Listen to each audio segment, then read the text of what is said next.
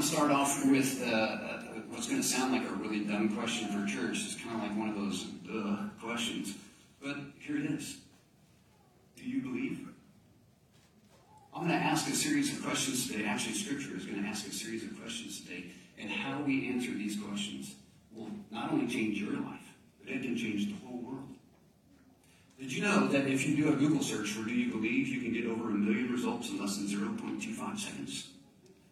Yeah, it is pretty amazing stuff. For example, do you believe? Picture of Sasquatch, Bigfoot. It says it's the hide and seek champion since 1967. Right? You got me there. Do you believe? Do you believe in life after love? If you do, share it. Do you believe in life after? Okay. All right. Hey, look, I'm going to be here all day. Get used to it. So there's a lot of stuff there. Do you believe? But here's what I found fascinating. There was one little section about do you believe in God, and there was a huge section on do you believe in yourself? Do you believe in the power of positive thought? Be strong. It's all about you. And I don't know about you, but whenever I've relied on myself, it's worked for a time, but it's not worked forever. And there have been times where I've tried to rely on something that was just mine, and it wasn't there for me, and it let me down. And then there's times when I tried to rely on God. At least I thought I was, and He let me down. But as I learned through these questions that we're going to explore today, it wasn't Him that let me down, because He is there when we need Him. It's my understanding of how He's there that let me down. And if we can break this code about how He's there for us, man, we'll be unstoppable. There will be nothing that can separate us. Nothing that can make us fail. Nothing that can hold us back. Everything that He has in store for us. So that's my question to you today. Do you believe? Now, we're going to talk about the resurrection today, but it's probably not the resurrection that you're thinking, because everybody goes, oh yeah, I've been to Easter. I know what He's going to say. Jesus, empty tomb. Yeah, we're going to talk about that, but we're not going to start there. We're going to start at a different resurrection. The resurrection of Lazarus. You may be familiar with the story, but let me set the stage for you for just a second. Mary, Martha, and Lazarus lived together. They were siblings. Apparently they were pretty well-to-do. They lived about 3 kilometers outside the city of Jerusalem. And so for Jesus and His traveling companions who wanted to escape the din of the city and all the hassle, this was kind of like an Airbnb for them. It was a place where they could stop, and they would stop and spend some time there. They would spend time in discussions. You may be familiar with this Mary as the one who sat at Jesus' feet, which is a way of saying she was a disciple of His. She wanted to learn everything. And you may remember that Martha was the busybody, right? Hey, Jesus, make her do some work. I'm doing all this work. And Lazarus, we don't know much about him, but he lived there. He must have sat at Jesus' feet too. He must have participated in those late-night discussions out by the fire pit when you talk about the deep things of life. They were very special to Jesus. And so it was that Jesus and His people were far away from Lazarus and his family when they got news. Jesus, come quickly. Lazarus is sick. And I don't mean like sniffle sick. I mean like he's about to die sick. You need to come now. And so what did Jesus do? He got right in his 2-door camel and went right there, right? No. He waited 2 more days. Now, does that cause you to pause at all? Why would He wait like that? Doesn't He know his friend Lazarus needs Him now? Doesn't He know that his friend Lazarus is on death's door? And that He has the power to heal him? I think He didn't know that. And He chose to wait 2 days anyway. If you're familiar with the story, then you know what happens. Lazarus dies. Jesus arrives a few days later, and He meets both Martha and Mary. You can imagine what kind of meeting that is, but here's the thing that fascinates me about this story is as we read the story of this resurrection, I want you to pay attention to 2 different characteristics because it speaks to how we're wired. Some of you are wired right here. It's all about the head. You want the logic. You want the thought. Some of you are wired with the heart. It's all about the emotion and the feeling. We're going to get both of it in this story today. And that's where we pick up the story as Jesus arrives into this situation, attempting to comfort these sisters. I'm reading from Luke 11, starting in verse 17. It says, on his arrival, Jesus found that Lazarus had already been in the tomb for 4 days. Now, Bethany was less than 2 miles from Jerusalem, and many Jews had come to Martha and Mary to comfort them in the loss of their brother. When Martha heard that Jesus was coming, she went out to meet him, but Mary stayed at home. Lord, Martha said to Jesus, if you had been here, my brother would not have died. But I know that even now God will give you whatever you ask. Jesus said to her, your brother will rise again. Martha answered, I know he will rise again in the resurrection at the last day. Jesus said to her, I am the resurrection and the life. Anyone who believes in me will live, even though they die, and whoever lives by believing in me will never die. Do you believe this? That's the question today. Do you believe this?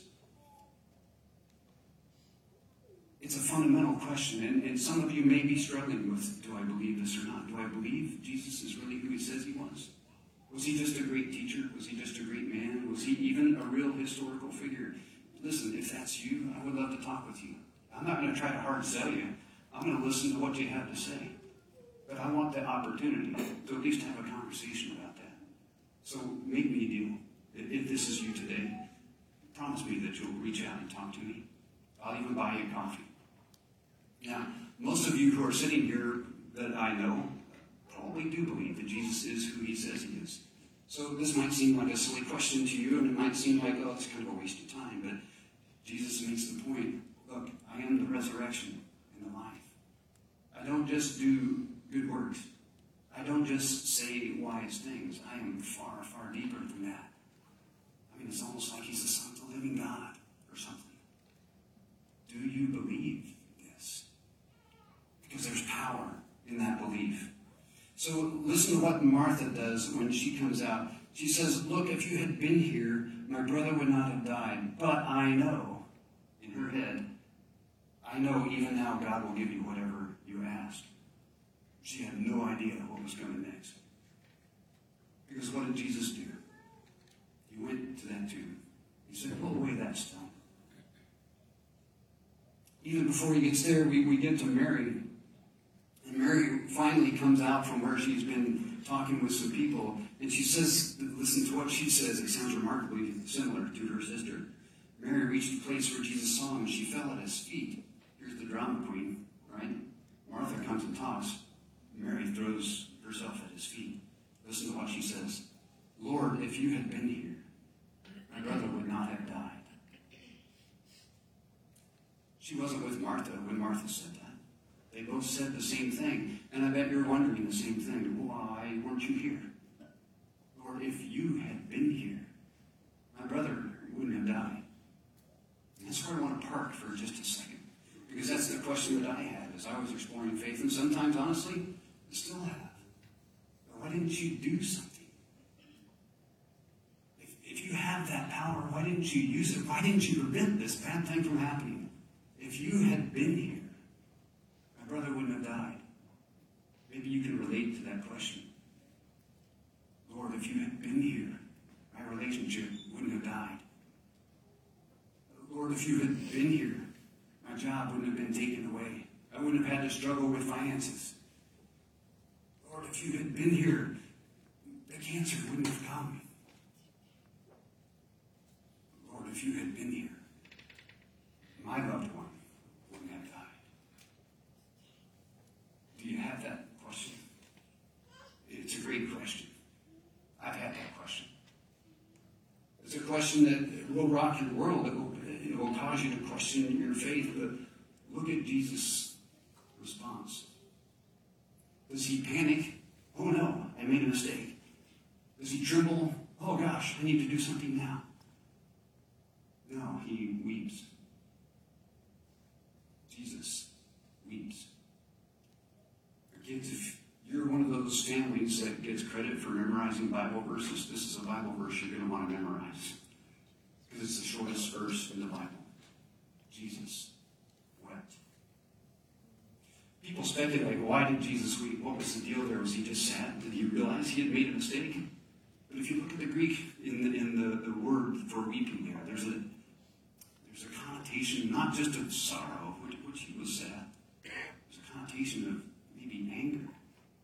Like, why would Jesus be angry? I don't think he was angry mad.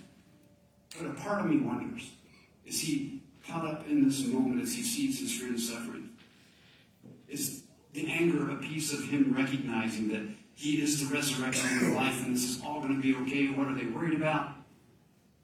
Or is he angry because there's a sin called the fall that causes all this pain and suffering, and he's no more happy about it than anybody else? But because of the way that we're wired, and because of the choices that we've made, it's a fallen world, and we live in fallen bodies. And he knows what it is to not be fallen. I think that's why he's angry, because if we could just get back to that, there's things that need to be done. But the bottom line is, he wasn't there. As you walk through your faith life, you may come into times like that, where you feel like he's not there.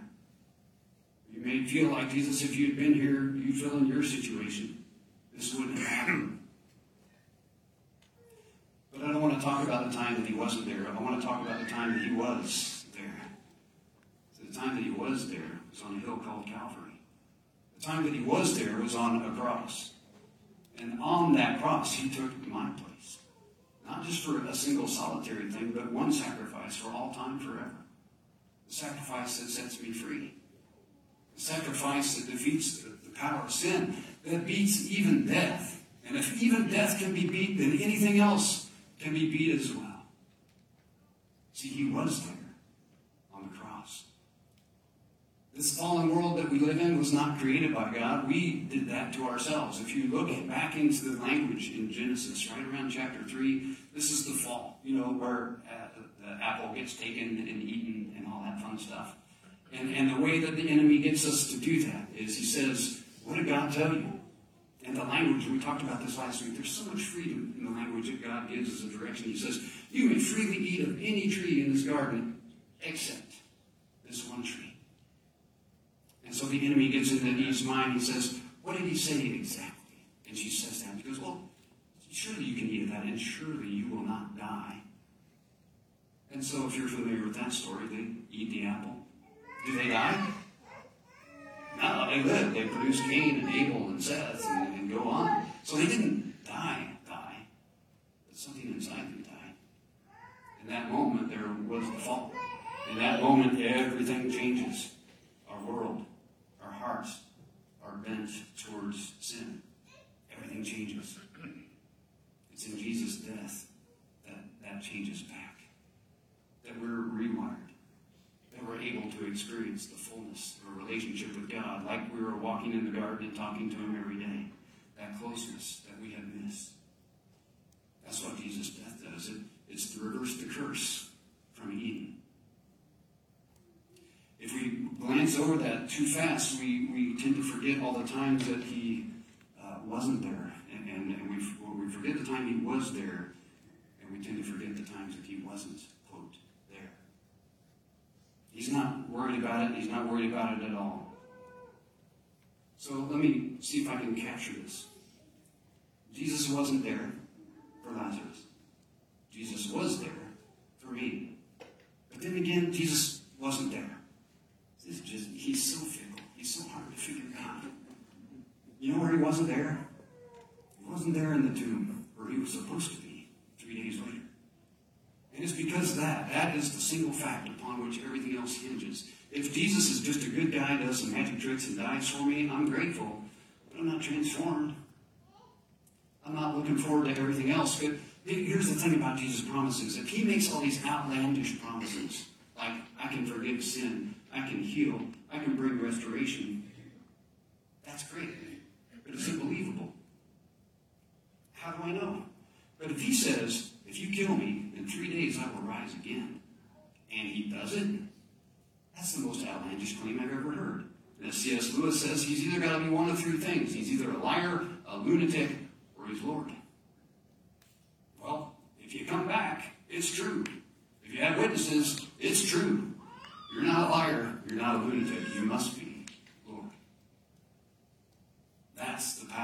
the resurrection. That's the power of Jesus in our lives today, because as I look at it, he was in my place, but he wasn't where he was supposed to be. So here's the second most significant question that we will ever hear. Are we willing to live as though we believe? See, the first layer of question is just, do you believe? This one is deeper. This is where discipleship happens. Are we willing to live as though we believe? Because if that same power is available to us, and that same story resonates through us, then that should be the most exciting thing we've got going. We should be wanting to tell everybody this great news about this Jesus who went to the cross for me and came back. And so all the things that he said were true. Things like, I go to prepare a place for you.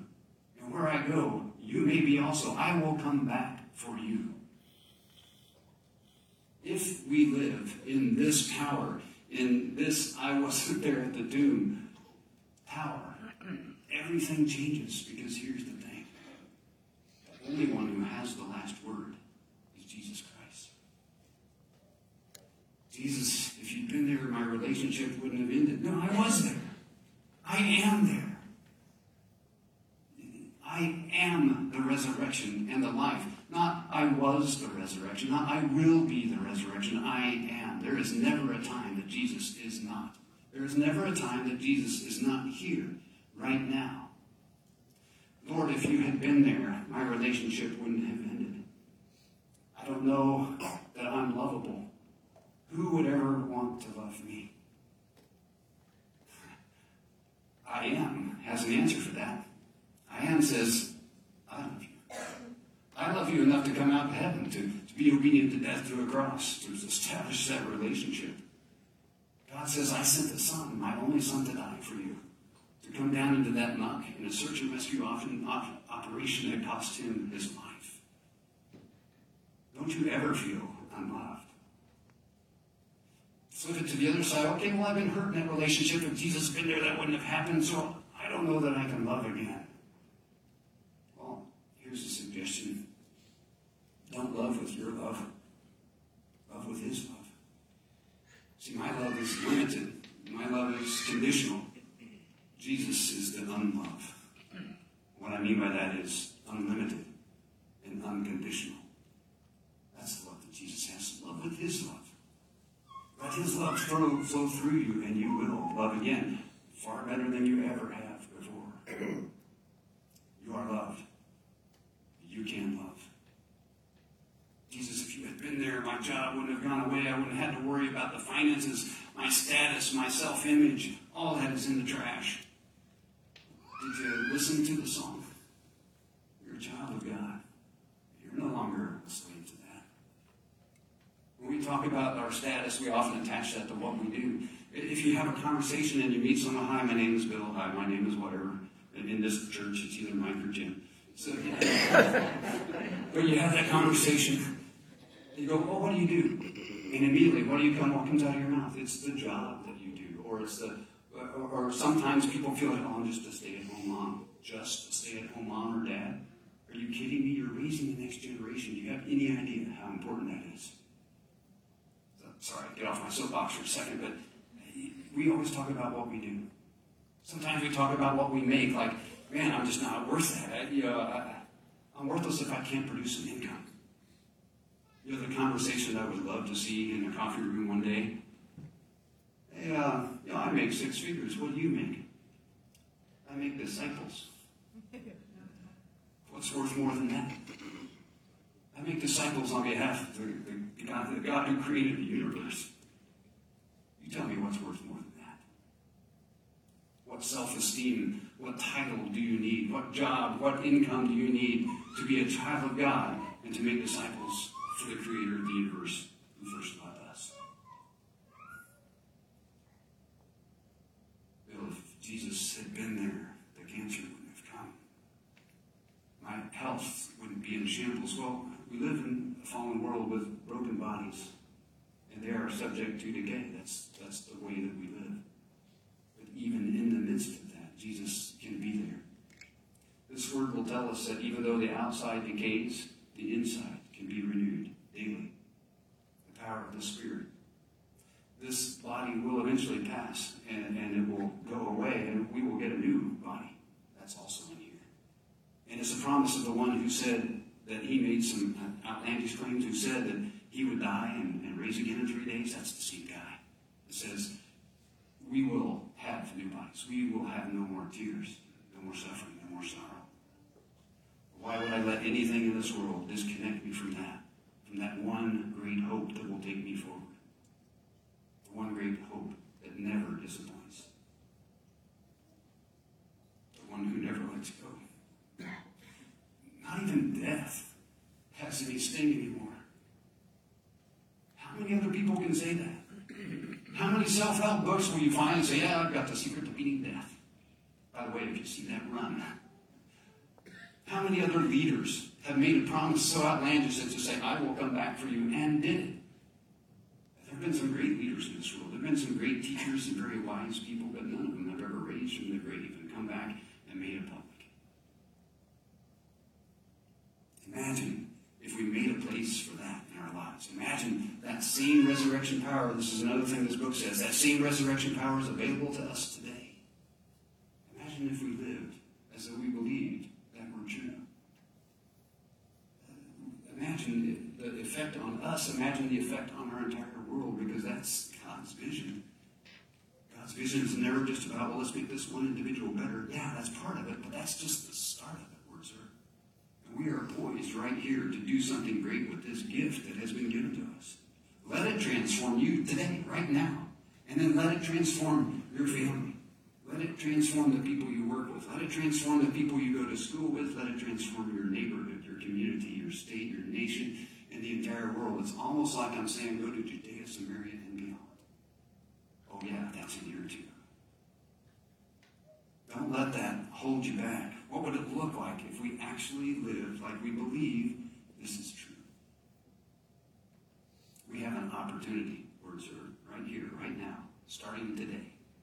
And you might be wondering, okay, great, I'm in. What's next? Well, if you're back at that first question, do you believe? If you have questions about that, I want to recommend this one book. It was transformative in my life. It's called A Case for Christ by Lee Strobel. He was an investigative journalist, and he was an atheist. He set out to prove that God did not exist. And in the course of his research, he became a Christian. Jesus became real to him. It's a book. It's also a movie. So if you don't like to read, you can watch the movie. And there's also other ones. A Case for Christ for teens. A Case for Christ for kids. There's a case for faith. There's a case for Easter. There's a case for Christmas. There's a case for anything. Right? He's got a whole series, but I recommend that you start with A Case for Christ if you are at that stage of do you believe. If you're slightly beyond that phase, I would encourage you to take this, I would encourage you then to move into that discipleship mode. Now, for the discipleship mode, I'm going to use a fitness example, because many of you, just by show of hands, how many of you have ever joined a gym? Paid the fee? Oh, yes, this is perfect. Right? Okay. Don't raise your hands on this one, because I just saw how many people have paid for gym memberships. By the end of that year, how many people have gone 12 times or less? Don't you have to raise your hand. Thanks, Drew.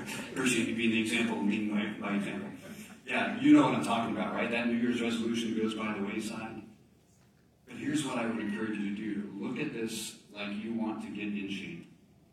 So, what does that mean? It means that you join a gym. I know a great one right here. It's called Word Serve. We're not perfect people. We're not world-class athletes. But we love Jesus. That's a start. Get a coach. Someone that can walk beside you. Maybe develop a personal training plan called discipleship. That can happen in a bunch of ways. You can talk to me. I'd be happy to walk along beside you that. You can talk to a community group. By the way, that's a great way to work out, isn't it? Because if you know someone's waiting on you, then you're going to get yourself to that gym. I would venture a guess that many of you who went 12 times or less during that year's membership did not have a group of people that were calling on you and waiting on you. If you did, I bet you'd be in better shape. Not that you're not in good shape. I don't want to say that. 12 times or less. But if you have a group of people that will check on you, that will support you, that will encourage you, that will walk alongside you, you're going to be far, far better. Here at Word Serve, we call that community groups. We have them all all the time. In fact, if you want what's the word I'm looking for? If you want an immersion experience, if you're a man, the men's club is doing axe throwing this Saturday. I mean, what's the worst that could happen, right? We'll be doing a Bible study on Hebrews 4:12, for the Word of God is sharper than these. No, I'm just kidding. Not really. But we are going axe throwing, so if you're interested, let me know. But I would encourage you to take this seriously. Don't pass up this opportunity. This day is essential. This day is everything. This day that Jesus rose from the grave changes everything. Let it change you. Let it change your family. Let it change the world around us. Well, last week we closed with some words from Moses. As I like to say, Moses, close us. But this week, see, I told you I was going to be around all day. It's not getting any better. This week I would like Paul to close us. This is Paul's prayer to the church of Ephesians, and it's my prayer for me. It's my prayer for us. Listen to these words from Ephesians 1, starting in chapter 17. I keep asking that the God of our Lord Jesus Christ, the glorious Father, may give you a spirit of wisdom and revelation, so that you may know him better. I pray that the eyes of your heart may be enlightened, in order that you may know the hope to which he has called you, the riches of his glorious inheritance in his people, and his incomparably great power for us who believe. That power is the same as the mighty strength he exerted when he raised Christ from the dead and seated him at the right hand in the heavenly realms. The power is available. The invitation is open. Just have 2 questions before your word serve. Do you believe? And the second, which will rock your world and the world around you. Are you willing to live as though you believe? Will you pray with me, please? God, we thank you for your Son, Jesus Christ. Not just the example that he lived while he was here on earth, but the fact that everything he said came true. That means that he does have the power to forgive sin. That means that his sacrifice on the cross clears a way for me. It lifts that burden of guilt or shame. I'm no longer a slave to sin because of that death on the cross. That death that was motivated not out of duty, but out of love for the likes of me. God, help us to never take that for granted. Help us also never to take for granted that resurrection power that is available to us. God, my prayer is that we would be transformed as your death has rewired us. Allow that power to flow through us. Not so that we can be famous, not so that we can get attention, other than to get attention for you. Help us to be those who make disciples, those who are children of God, those who are loved and those who can love. Not with our limited love, but with your unconditional, life-changing, world-transforming love. God, let it begin here. And let stories of the future tell of a time when there was a revival, an awakening of a spirit that started in this small town called Fulshire, Texas, in 7th